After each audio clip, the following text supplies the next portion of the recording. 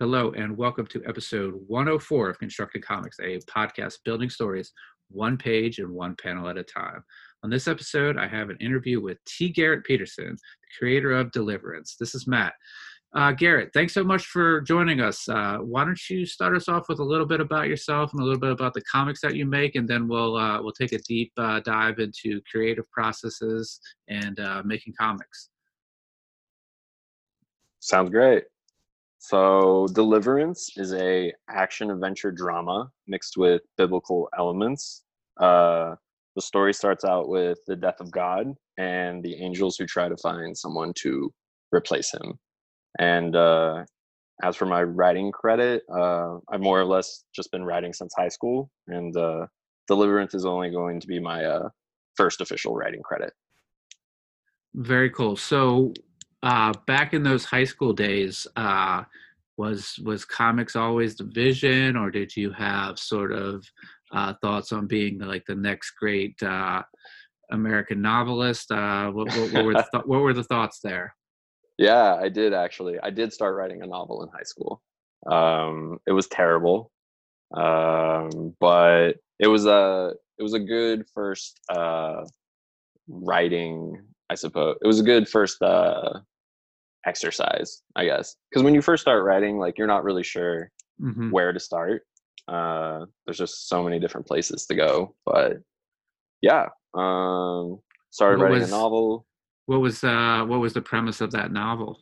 Oh, it was like something about something about six kids running away, I think. I was a very angsty teenager. Mm-hmm. So yeah, it was like a group of friends and they stole money from their parents, and then they all just tried to get away, and certain things happened along the way. So it's kind of like it was like a road trip novel, I guess you would say, something like that. Yeah, and so did you have any sort of influences on that novel, like a Stand By Me or anything like that, when you were thinking about that story? Possibly. I'm a huge Stephen King fan. Very cool. Oh yeah, Stephen King is one of my writer gods for sure. The Body and like Stand By Me is so good. I haven't seen the movie in a really long time, but I still remember reading the short story. Hmm. I actually did read that in high school. So yeah, it was Stephen King is great for sure. Yeah, have you ever read On Writing? Yes, I have actually. Yeah, that's Um, something I like to look to maybe like yearly, just sort of like as an inspiration. I know that like the first half is almost sort of like an a memoir. autobiography, and then like Yeah. the second half is sort of writing tips. Yeah, it's incredible. I actually want to give it a reread at some point soon. Um, yeah, it's so good. And like the first part of it, I love like him just talking about his process and Hmm. how um I don't know, all of that stuff is just so interesting to me. But yeah, it goes to show you that like really just anybody can, I don't know, like, because you want to like break down like the mysticism, or I suppose, of like what writing is. Like, people seem to think that like writing is this very like complex, like, I don't know, and like it can be complex, don't get me wrong, but like Stephen King was just a guy with talent Hmm. who, really worked at it, and he, I don't know, he has become like one of my favorite writers ever. Do you remember the part about how he threw away Carrie because he didn't like it, and then his wife Yeah, like fished it out? Yeah, that's, and yeah, I it's think about sort that of, all the time. I love the fact that it's sort of like, I'll think about like books that I really like, prose works, and I'm just like, Yeah, it just must be so easy for these guys to just sort of sit down at a keyboard and just sort of punch this stuff out. right. But then when I read that, I was like, oh no, it's a struggle. You're always doubting that sort of like inner critic, Hmm. and you do something, and uh, that first pass or even later passes, you're just like, this is crap. Yep. So like that really sort of gave me the insight that, like, these guys do have talent, and they do work at the things, but they are sort of struggling with it just like everybody else was. So like that was a really great thing to read, and just to see sort of like the happenstance or the chance of somebody Right. fishing that out of a wastebasket and turning it in is Yeah. now the reason why we have like 60 some novels, 30 to 40 years later. It's pretty great. Yeah. Yeah. It's so inspirational. And it just shows how he doubted himself. Like he thought that Carrie initially, while he was writing it, he thought it was dumb. Like even though it's a great story, like it's one of the very first Stephen King stories that Hmm. I ever read. Yeah, dude. I don't know. Everyone, it's just work. It's just putting in like the time and the effort. Uh, no one's just born an artist, I think, Yeah. or a writer. Yeah. So I think that's a pretty similar story to a lot of folks that I've had on here. Hmm. When did you make the transition to your thoughts of writing prose to writing comics? When did that sort of transition happen? So comics were always a thing. Um, but I don't, for some reason, like I thought to just be a writer, at least as a teenager, I had to write that novel. And, Hmm. you know, even though like the experience of it was very difficult, and it's not good, it's all not good writing. It was good to make me, I don't know, it was good to make me realize that, you know, even though this isn't like the particular kind of writing that I love to do, sorry, I got lost in my No, thoughts no, there. no worries. Yeah. Yeah. I think you were sort of hinting at and like this is something that we talk about. Um, there's sort of like the 10,000 hour rule, or sort of like the Yeah. the thousand crappy pages that you have to sort of work through, um, Yeah, that knowing Malcolm that they're going to Gladwell. be crap, Right.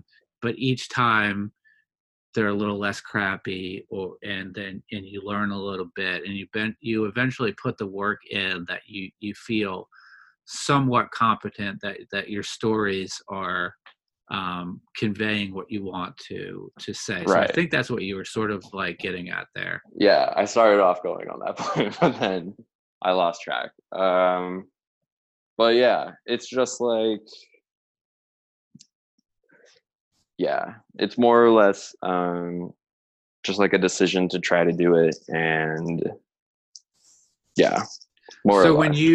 when you decided that you wanted to take a stab at comics writing, Hmm. um, was it a process of looking at like how-to books, or were you picking up sort of trades, monthly issues, and sort of reverse engineering those? How did you go about that?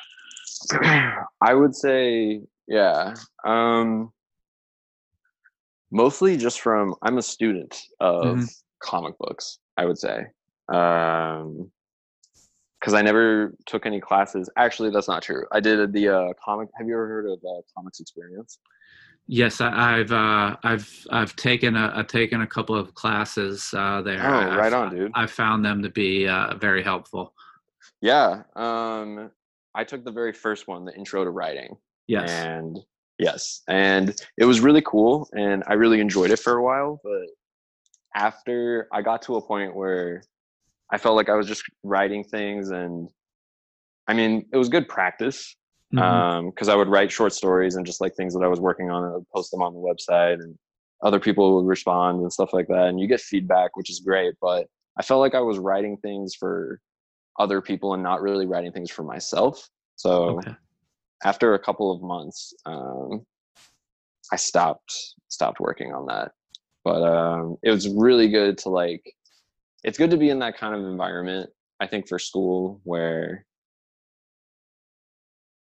you really have to get you really have to take it seriously, because at first, like when you want to just be a writer, it's like, oh, this is something I'm going to do at night, or this is Hmm. going to be something that isn't uh it's not my main focus. But I think especially if you want to get into comics and if you want to be a comic book writer, you have to take it really seriously, and you have to kind of like take it and make it your main focus, even though that's, really difficult with jobs and everything else like that.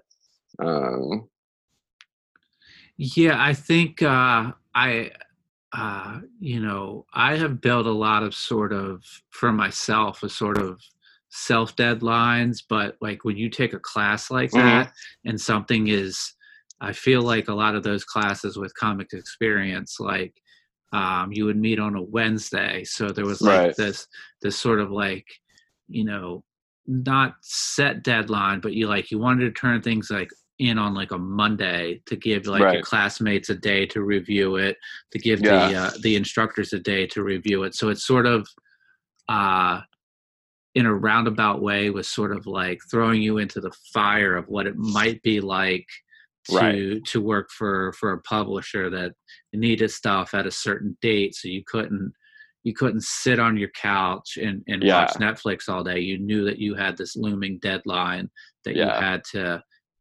you had to hit. So like I feel like it was good training in that way.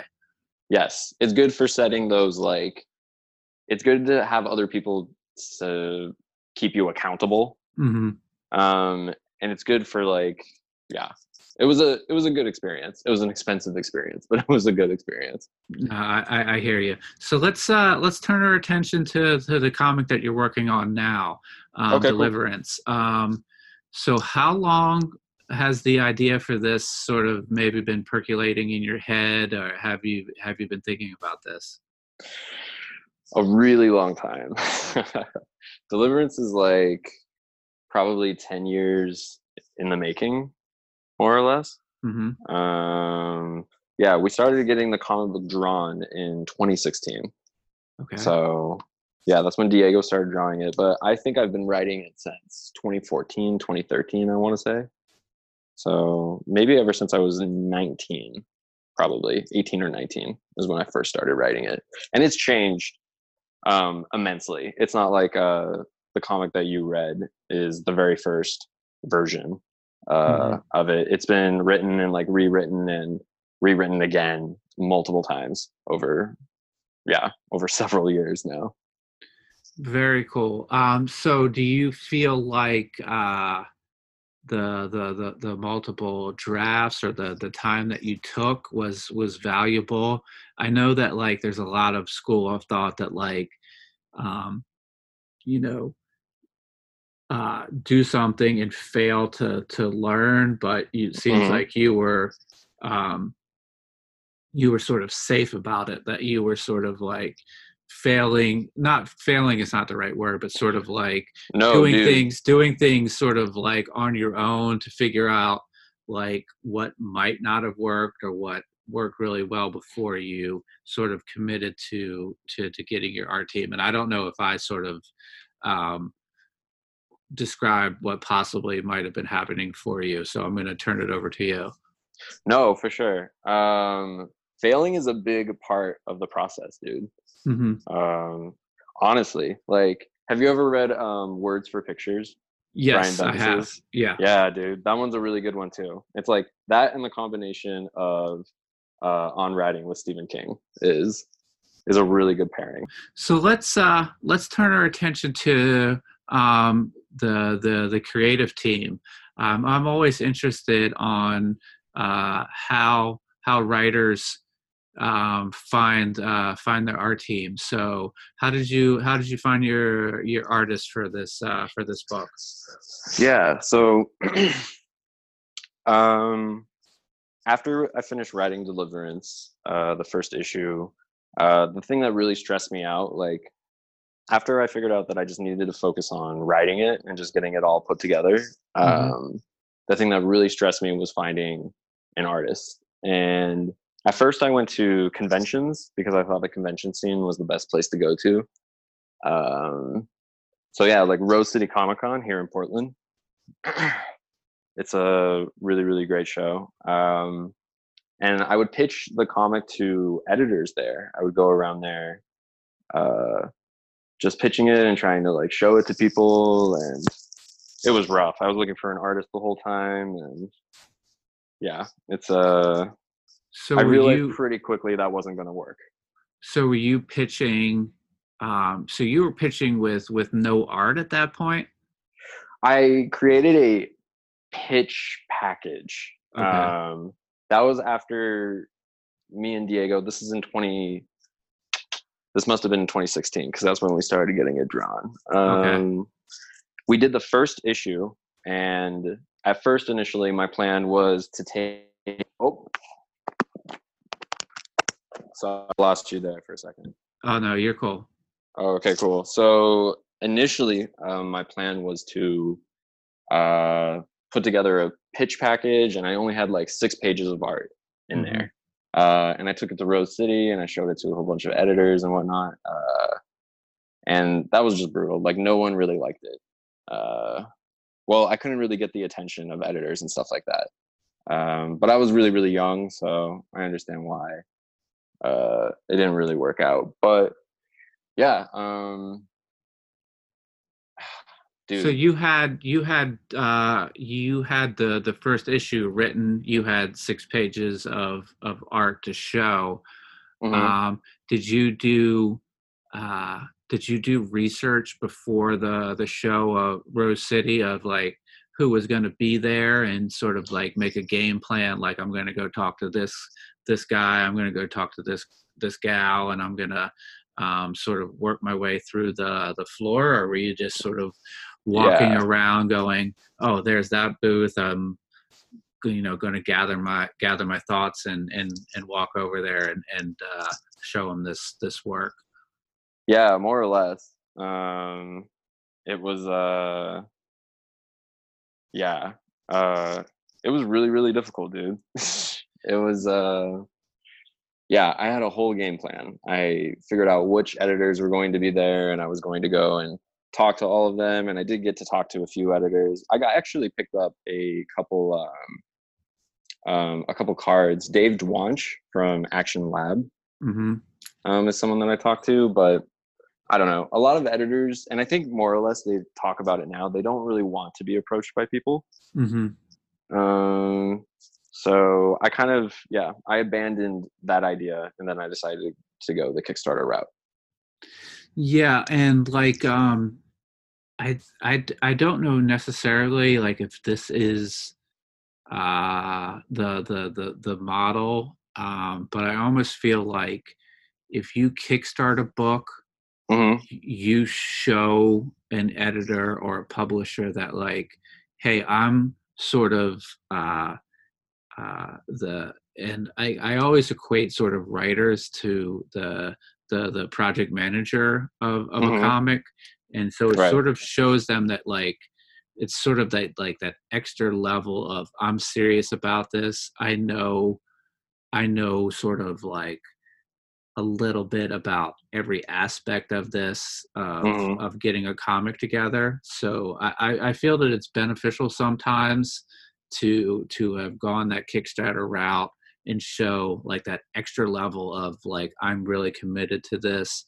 I I have done this at least once, and Right. I know all of like the sort of problem solving, dealing with things at various stages of the project, to, and then going to a publisher because I've done a little bit of both. So do you think that's a benefit to have gone the Kickstarter route and show them that like I have actually at one point maybe I was that guy coming to you with 5 pages in Hmm. sort of like a loose outline. Now I'm the guy that's coming to you and I'm showing you a complete first issue that I went myself. I crowdfunded it. Right. The audience might not be huge, but there's an audience there, and I'm Yeah, showing you that I'm serious and I can do this from beginning to end. Do you feel that's beneficial? I do. Yeah, I'm hoping that that's the best way to go, more or less. Cool. So Um, let's transition to more of the again more of the creative process. You had said this was a story that's been in your head for a while, and then I Yeah. guess does it seem like it was about 3 years ago you and the artist hooked up to start writing it? Yeah, I was lucky enough to come across Diego on DeviantArt, Cool. which is like, yeah, you're familiar with it? Yeah, I'm familiar with it. I have sort of looked at art there as well. So that's a great place to find artists. Yeah. The search for him was like,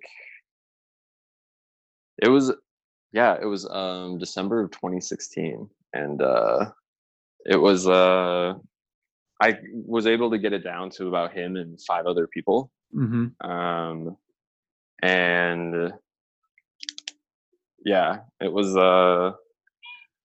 Did he have like full pages, or did he have pinups? Because I know for myself, a lot of times, like if I'm looking for an artist, mm, I'll do the call, and it's very different when you do a call when you don't say it's a paying job, but if you say it's a paying job, oh you'll dude, then be they sort of respond. like inundated with sort of like pinup art, but Yeah. like you sort of have to like wade through that and like find the guy or the gal that like shows you that like I can do that striking image for a cover, but I can Hmm. also sort of do that page where it's sort of talking heads sort of moving the story along. So did you see that with Diego? Yeah, you want to make sure that you find an artist who is telling a story. Hmm. They're not just trying to throw up splash pages or just pinups and stuff like that. Because comic book art is just all about, at least what I think, comic book art is just all about like telling a story and conveying time, Hmm. and like little moments. And with Diego, I saw that like clearly. He had on his DeviantArt page, he had lots of interiors, and they were just all, I don't know. I was so fucking lucky um, for him to. Am I allowed to curse or? It's perfectly fine. That's perfect. Okay, cool. I'm super lucky that just like he responded. Yeah, I put out an ad, and him and five other artists were easily the top of the bunch. I like 60 or 70 people reached out to me, and the majority of them were not very good. Hmm. Uh, but Diego and like the five other artists, I gave them all a test. I sent them the first 5 pages of the script, and I wanted them to draw the main character, Franklin. Hmm. And all five of them, they sent me back different drawings and of their interpretation of Franklin. And even though like Diego was my favorite, when he sent me the very first character sketch of Franklin, I was like, this is it. Like he's the guy. He's the one. And like, was it one of those sort of eureka moments where like the Franklin that lived in your head was either Mm-hmm. almost an exact match or really close to what you were always envisioning him to look like? I think that Diego, it wasn't exactly how I would envision him in my head, but like Mm. Diego kind of brought him to life, even though I already wrote the script. Like, I don't know. I like to see in the future when I work on other projects, I'm hoping to be in on the ground floor and like talk with characters with my artists and like have them draw sketches and stuff like that. Because I feel like once they show me what they think the character looks like visually, I'll have more ideas of what I think about them as a person. Does that make sense? No, it definitely does. I think one of the happy accidents uh, with us as writers and Hmm. turning it over to an artist is we live with these stories in our heads for so long, and For then sure. sort of we have we sort of have that mental picture in our head, but sometimes that image that you get back, or that first page that you get back, is Hmm. the collaboration there is so much of like an expansion of a team that you're just like, yeah, like It's the best feeling. that's not exactly what I was thinking, but this is Yeah. actually the best way to go about it. So I think like a lot of people find that if you find the right partner to work with.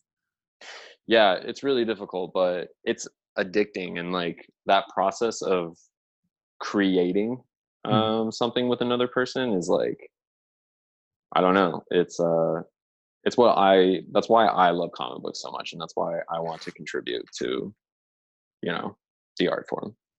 Yeah. So does Diego work traditional or digital? How is his art? He is traditional.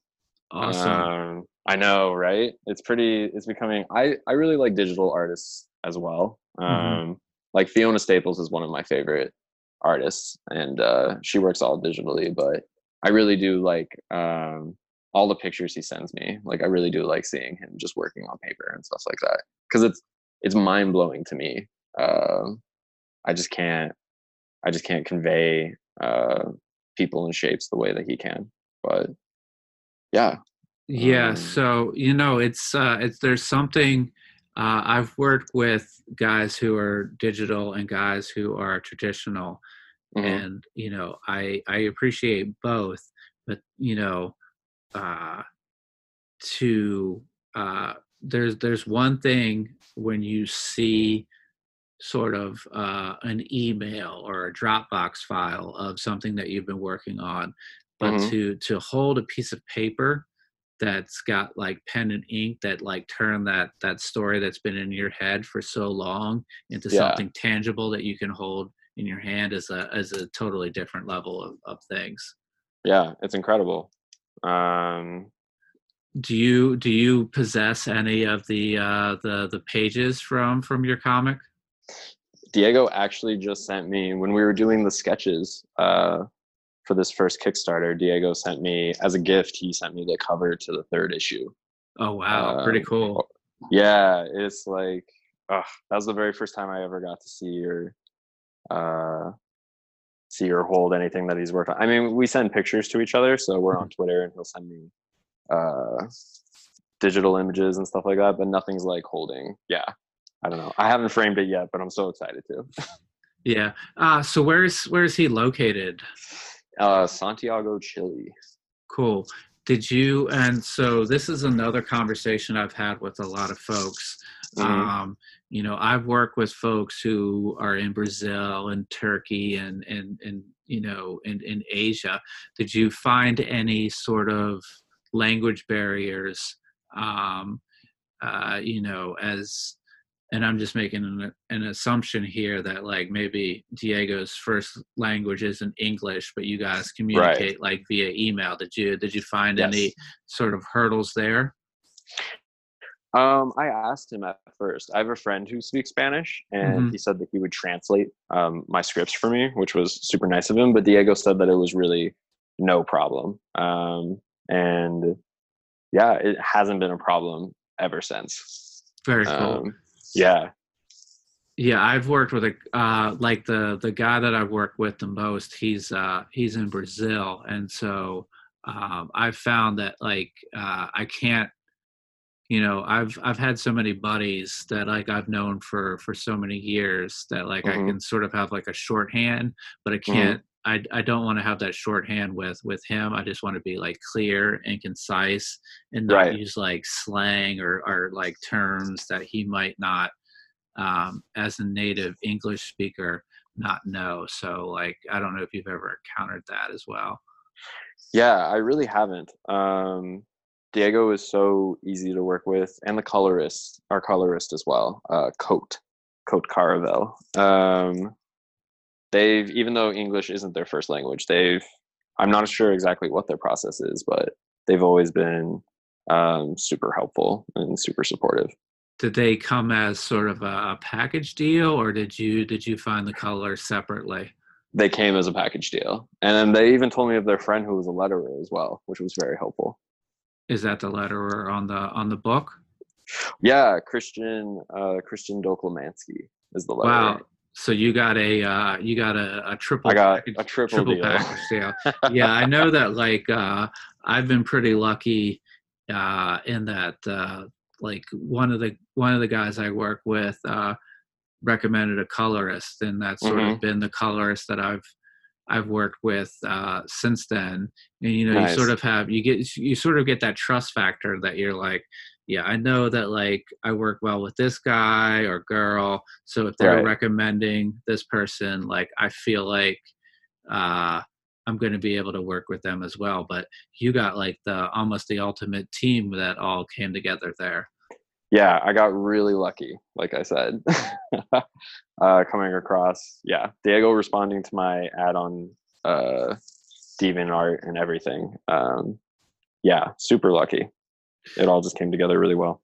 So as the writer, and again, I always sort of make this sort of parallel at writer Hmm. project manager. Um, do you see things at like the thumbnail stage, the pencil stage, the inking stage, like, and then sort of give them like a sign off, or how does that work? So at first, Diego would send me um, little. At first, he would do that. He would send me thumbnails and things like that. But Mm. I encourage him to just really. I want him to take my script and I want him to really just see it as like a guiding path. I want him to like add on to it and change things that he feels need to be changed. Mhm. Um, as much as possible because I want it to be a collaborative experience and I don't want him to just be um, just listening to what I'm saying the whole time.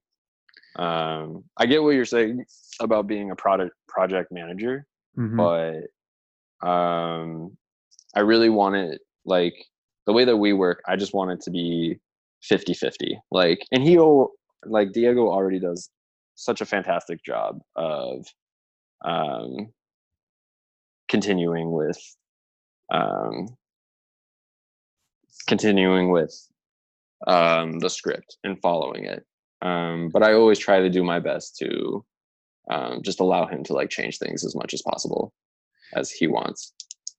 Yeah, Um, I hear you there. I feel like it's a good way to um, allow the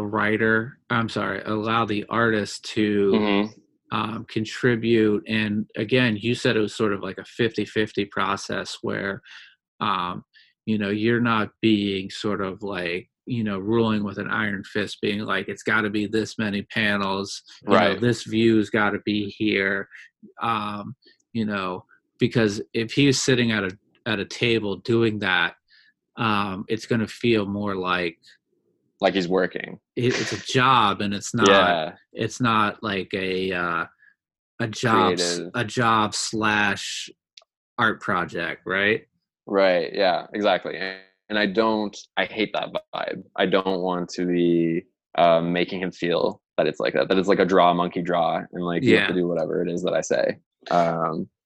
Because I want him to feel like he is like Diego and me are going to own this 50-50. Very Um, cool. yeah. So he's like creating, yeah. I just want him to like feel like it's just as much his creative baby as it is my creative baby. Very cool. Yeah. So uh when you saw his art, like Mhm. was there like a book that like it really reminded you of? Because like I got a vibe from an artist, but I just want to make sure that like um what I'm Yeah. thinking is what you're seeing. So is there an artist that Diego reminds you of? Oh, for sure. 110%. Humberto Ramos. I can see that, and I also see a little bit of oh, I'm drawing a blank, but the guy who draws Chew. Oh, um oh shit. Was it uh John Lehman and then he's um doing the farm handbook now, and I'm drawing a blank oh on his name. But dude, I I haven't read Farmhand yet. yeah, but I do see the Ramos, but I see a little bit of like a Chew vibe to it. Dude, that's a huge compliment. Thank you. Awesome. Um Yeah, no, yeah, I I love that love. book. Yeah, it was. you guys, uh, you guys don't really have like the sight gags and like the Mm-hmm. humor, but Mm-hmm. you sort of have that sort of like kinetic energy and like movement, like in Oh, well, like a thank true you. comic. And another thing that and now that I'm thinking about it, that you guys do a really good job of is, this is really difficult as a writer sometimes, but it seems Mm-hmm. like, in those first two issues that I've read, you do a Mm-hmm. really good job of stepping back and letting the artist go. Like you have a lot of like action pages where it's Mm-hmm. like bang, bang, bang, bang, these things are happening, and as writers, we like to, have dialogue, but when it's needed, you step back and you sort of uh, make the book really work really fast, and like, Thank you. somebody might bust down a door and then like a gunfight breaks out, Right. uh, and like it's just sort of like kinetic, like bang, bang, bang, bang, like all of these things are happening really fast in the way that you step back.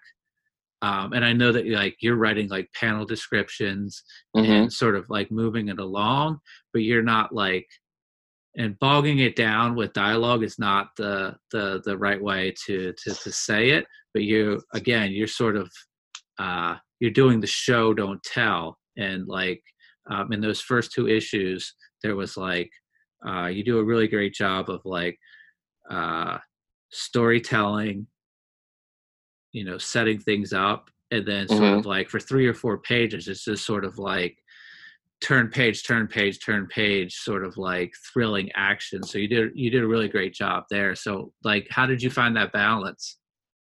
Thank you. Yeah, that was all a lot of nice things to say, and I really appreciate that. Oh, no worries. Yeah, no, it's yeah, I try to take I feel like the most effective way to create like scenes that happen really quickly like that. Have you ever read Wolverine and the X-Men with Jason Aaron and Nick Bradshaw? Yeah, I don't know if I finished it, but I know I definitely started it. Right. So Jason Aaron has him and Brian K. Vaughan. They both have this very they have this way of writing scenes and constructing scenes in a comic to be like 3 or 4 pages. And like I remember reading Wolverine and the X-Men, and I just remember like a single, pretty much any issue from that run. It always like Jason Aaron's comics would always feel like they took longer to read. Like I would read like a Brian Bendis comic, and don't get me wrong, I really like Brian Bendis, but I would read like Ultimate Spider-Man or something like that. And you know how like sometimes he does a thing where like a whole issue is just like one scene. Like Hmm. I think there's one comic where Peter reveals his secret identity to Mary Jane, and I think it's like 22 pages of him just talking to her in his bedroom. Hmm. Um, and that feels like, even though I thought that was like a really good issue, that's like a longer, I don't know, it's decompressed storytelling. But with Hmm. like the Jason Aaron X-Men comics, he writes, you know, a 4 page scene, and then he'll do a 3 page scene, and then he'll do a 6 page scene, and then another like 2 page scene. And when you have like, I think a single issue, like 22 pages, and you break them all down to being smaller scenes, I think the story actually progresses. Like you said, I think it actually progresses a whole lot quicker. Um, and that's something that Brian K. Vaughan does as well, like Yeah, with Why the Last Man and stuff like that. yeah, I was actually, as you were talking about that stuff, I was thinking like, uh if I was to read sort of a Bendis, Avengers comic, where they Mm-hmm. might be sitting around Avengers Mansion, having breakfast, drinking coffee, Right, sort just of chilling. talking about like what they were getting ready to do, and then going in like, 3 4 pages of like climax at the end. I Mm-hmm. would read that and I would go, oh wow, that was a comic, and that was a story that was told from beginning to end.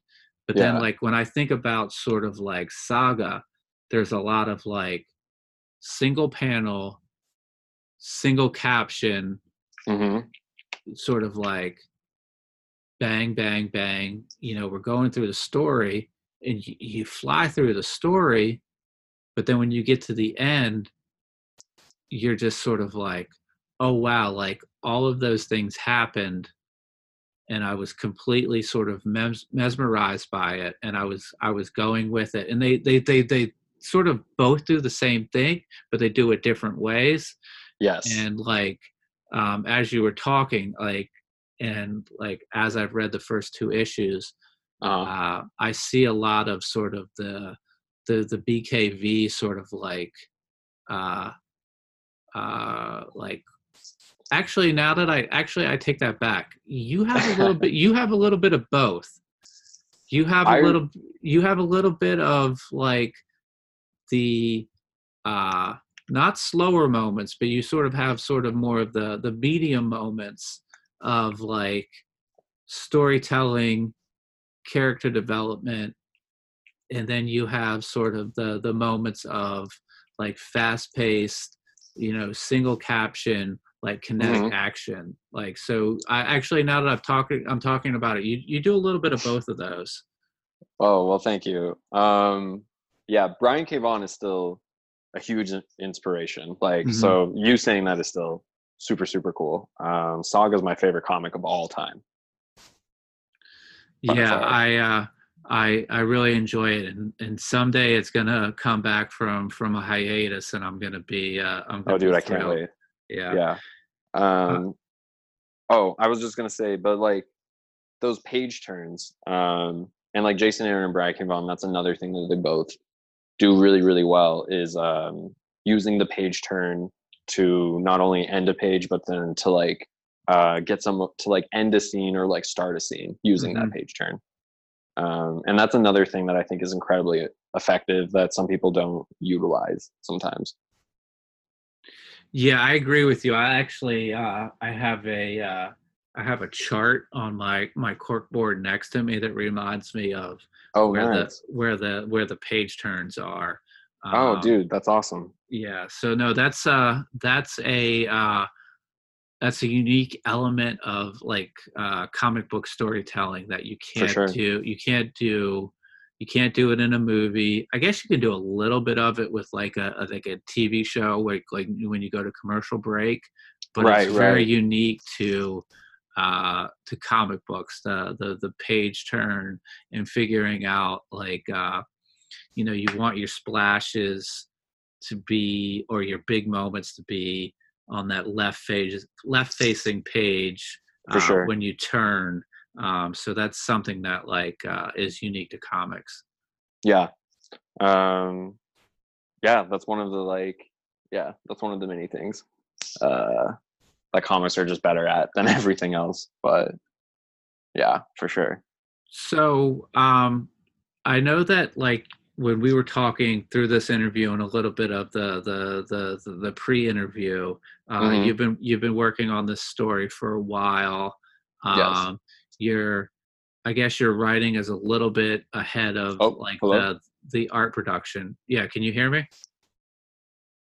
Oh, you. Hello. Yeah. Hey, are you able to Oh, hear me? yep. I can hear you now. Cool. Yeah, we'll clean that up and post edit. For Um, sure. so I know that like you're a little bit ahead in the writing Hmm. from where the art is. Um, do you have sort of like a grand goal of where you want to take Deliverance? Are you looking for like a 30 issue series, a 12 issue series? What are the thoughts there? There are 13 issues 13. altogether.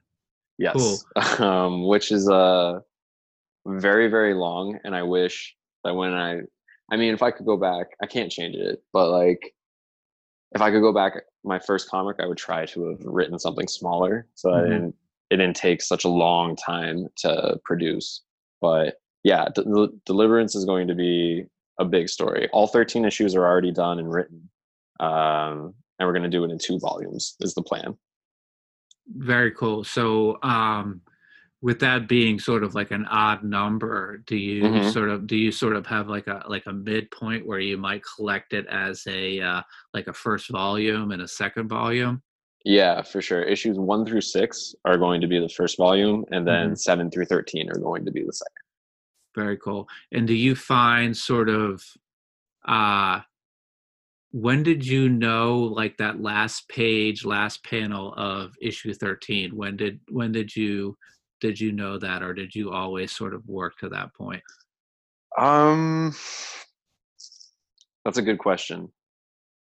Yes, and the ending of stories always kind of come pretty easy to me. Like once I figure out the beginning, I usually know how the ending is going to work out. And then Hmm. it's the middle part that I usually like to leave some breathing room. But I like I like to have endings change through the writing process, if that makes any sense. No, it Um, does.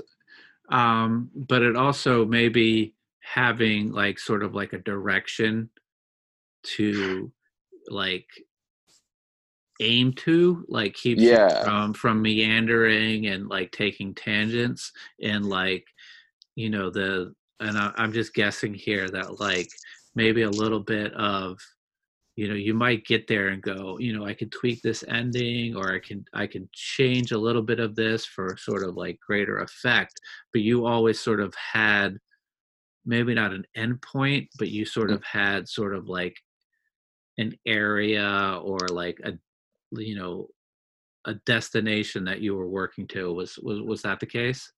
yes, I did have an idea of where I thought everything was going to end up. But yeah, things one of the things that but those the endings ultimately change. Hmm. And one of the things that my favorite part about the process is when you figure out who your characters are. And I don't know if this is similar for you, but like your characters start like this is going to sound really crazy, but your characters kind of start deciding where they think the story should go. Hmm. I don't know if that's ever happened to you in your writing process, but it's happened to me where I wrote a scene and I wanted it to go a certain way, but the character and what they wanted it to go a different way. And I always try to respond to that. And let the story change. I try to make sure not be super precious about everything and have everything uh, just written in stone, No, I would that say. makes a lot of sense, because going back to sort of our earlier like Stephen King talk, Hmm. um, I know like a big thing for like Stephen King is to sort of, put two characters in an environment and sort of Oh, and let just have them them talk it out. let them work to the conclusion, knowing their sort of like their basic motivations. Like, so it seems like that's a similar thing for you. Yes. I actually does he talk about that in on writing? He probably does, doesn't he? Yeah, I think it's either that or some sort of like post sort of interviews that I've heard him talk about it. So I don't know if I'm Right. confusing or sort of combining a lot of my Stephen No, King for my sure. Stephen King reading and research there. Yeah. I think that's a really great exercise to do. Um, And do you you t- find do you find that that makes them sort of feel more like real life relatable characters that like make you more invested in them, or um because you don't really want to have uh I know for myself, a lot of times I need to catch myself because I'm like, cool concept, high concept, this is the thing mhm. that's happening, but like these people here that are in the story are not like, they're not interested or interesting, or like I'm Mhm. not really like rooting for them. So do you find sort of like that thing that you're doing where you're sort of letting, you have a basic idea, and then you, as you're playing with the story, you're sort of throwing the characters in there, guiding them a little bit, but they're also sort of in a roundabout way, sort of, I don't know if this is the right term, but sort of like talking back to you, saying, uh, I want to do this, or like I really wouldn't react that way. Do you find that? For sure, yeah.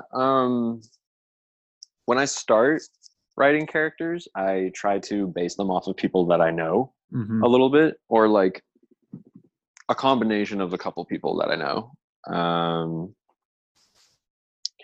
And after I start off with that, and then I create, after we figure out like scenes and stuff like that, I'll try to give the characters choices to make in the story. I feel like that's one of the things that is really, really important in storytelling. Like all the characters that I really care about, they're always put up in the story. They're always put up against situations in which they have to make a choice. And it's not always just like right or wrong. Sometimes it's just like smaller things and they just make smaller choices. And like, I think that's how you kind of learn about people in real life. Hmm. Whether they're your friends or family, you see like the choices that they make, and then that, you know, distinguishes them as a person. I think characters are the exact same way. If you put them in situations, they'll, as you're writing it, they'll sometimes make really interesting choices that you didn't perceive them to make, if that makes any sense. It's No, it very, yeah, no, it makes a lot. It makes a lot of sense to me. yeah. Okay, good. Awesome. So I guess maybe I'd like to turn the interview, maybe from the story that you're working on to sort of Hmm. maybe like future plans.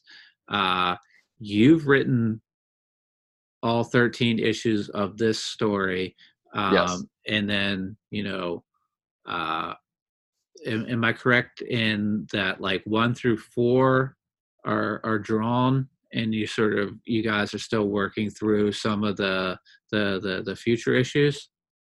Yeah. As of right now, we're working on issue number 6. Very cool. Yes, it's all the way drawn. It's halfway colored, so we still have a bit more to do there.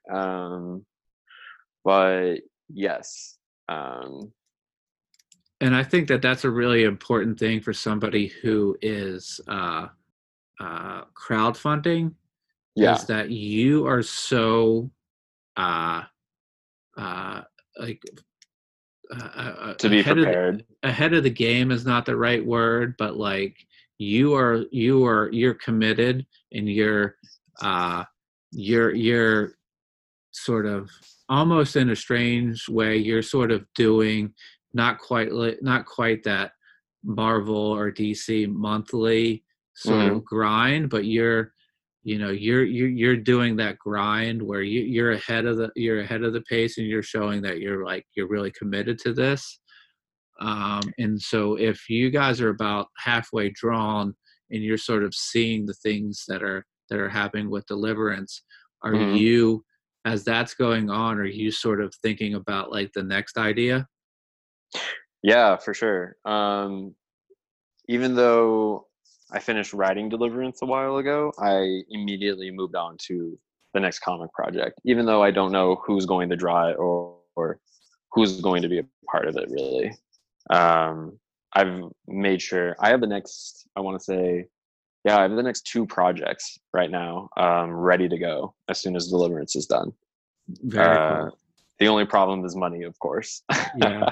That's something that people don't really realize, is that the production costs of putting comics together is like, comics is not, it's, I mean, it's a cheap medium in the sense that you pay like $4 for a single issue, but the production time and costs of putting comics together is pretty expensive. Yeah, and certainly if you want to produce a quality product, you're going to have to commit more money to it than uh, cutting corners and putting out sort of like an inferior product, or um, I hate to say it, but like maybe like lesser quality art Right. and stuff like that. So that's really cool that you have, you're ahead of like sort of like your printing schedule on Deliverance, but you're also working on other things. So like I guess you're going to hit the ground running um, or actually, I should ask you the question: are you going to hit the ground running when Deliverance is done, or are you going to sort of take a moment to reflect and be like, "Hey, I got that done. It's time to take a deep breath and sort of collect myself"? No, I'm just going to keep. I'm going to keep working at it. Yeah, there's no time to.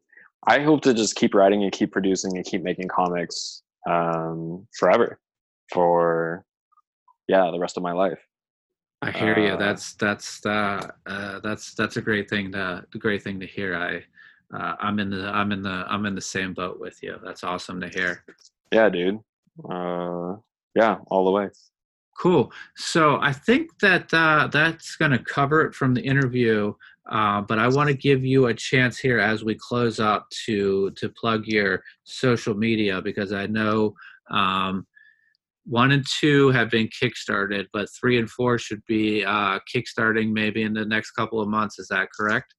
Yes, early summer, around May or June. Awesome. So where can people find you online so that they can keep up to date with this? Yeah, people can find me on Twitter. My handle is capital HEY_TGP. And I'm always going to be posting stuff about Deliverance on there. And I don't have a website. That's that's okay. So is Twitter sort of like your main sort of like sounding board for things? Yes, yes. Um, Pretty much just Twitter all the way. Very, very cool. Well, I'll have a link to your Twitter in the show notes, and certainly when the Kickstarter launches, we'll use our social media to let people know that it's that it started and that to take a look. So Okay, that cool. I Thank you very much. yeah, no problem. I appreciated talking with you. And like I said, I read the first 2 issues and I really enjoyed them. And as I said earlier, you do a great job of, uh, again, it's not slow moments. It's sort of like, I think maybe the best way to describe it is sort of like, uh, and I don't know if this is a term, but it's sort of like medium moments. So you do Hmm. medium moments, and you actually now you do a great thing of sort of like uh, you hint at things. So I'm thinking of like there was a couple of folks who got into a car, and like they had a relationship with each other, and like Yes. you sort of like hinted at it, Uh and huh. then like later on, like we saw like that come to uh like more of a Fruition. yeah. So like Yeah. you do a great job of like those media moments and sort of like hinting at things to like keep us going, but then we turn a page and like a door gets kicked down and just like a gunfight breaks out. People are running around, people are shooting at each other, and the action is really kinetic. So I enjoyed that. So I would encourage anybody um to check out your books. So if anybody listening now that missed out on 1 or 2, is there a way for them to get 1 or 2? As of right now, no. No. Their opportunity to get issues 1 and 2 is going to come when we start the second Kickstarter, So you're where gonna do issues like one a through four will be will. Oh, sorry. no, Where that's issues okay. 1 through 4 will be available. Very cool. Yeah, and that would be an awesome way to jump into the story. Yeah, I'm hoping so. It's going to be it'll be very affordable for sure. Awesome. Well, Garrett, I want to thank you again for being on. And anytime you want to come back and talk about comics or talk about future issues, uh, you have a open invitation on the podcast. Thanks, man. I really appreciate that. Yeah, no problem. So as I close out here, I'd like to mention that I have a story in the Cthulhu is Hard to Spell Kickstarter. It actually funded today, and it's got about 5 to 6 days to go. So I guess maybe Oh, now wow. now is the time to go for stretch goals. So I'll have a link to that in the show notes as well as to Garrett's Twitter. If you'd like to follow the podcast, we are on Twitter at ConstructCompod. We're on Instagram at ConstructingComicsPod, Facebook and YouTube Constructing Comics, and we'll be back with another episode very soon. I'd like to thank everybody for listening and like to tell everybody to be safe, and we'll be back with another episode very soon.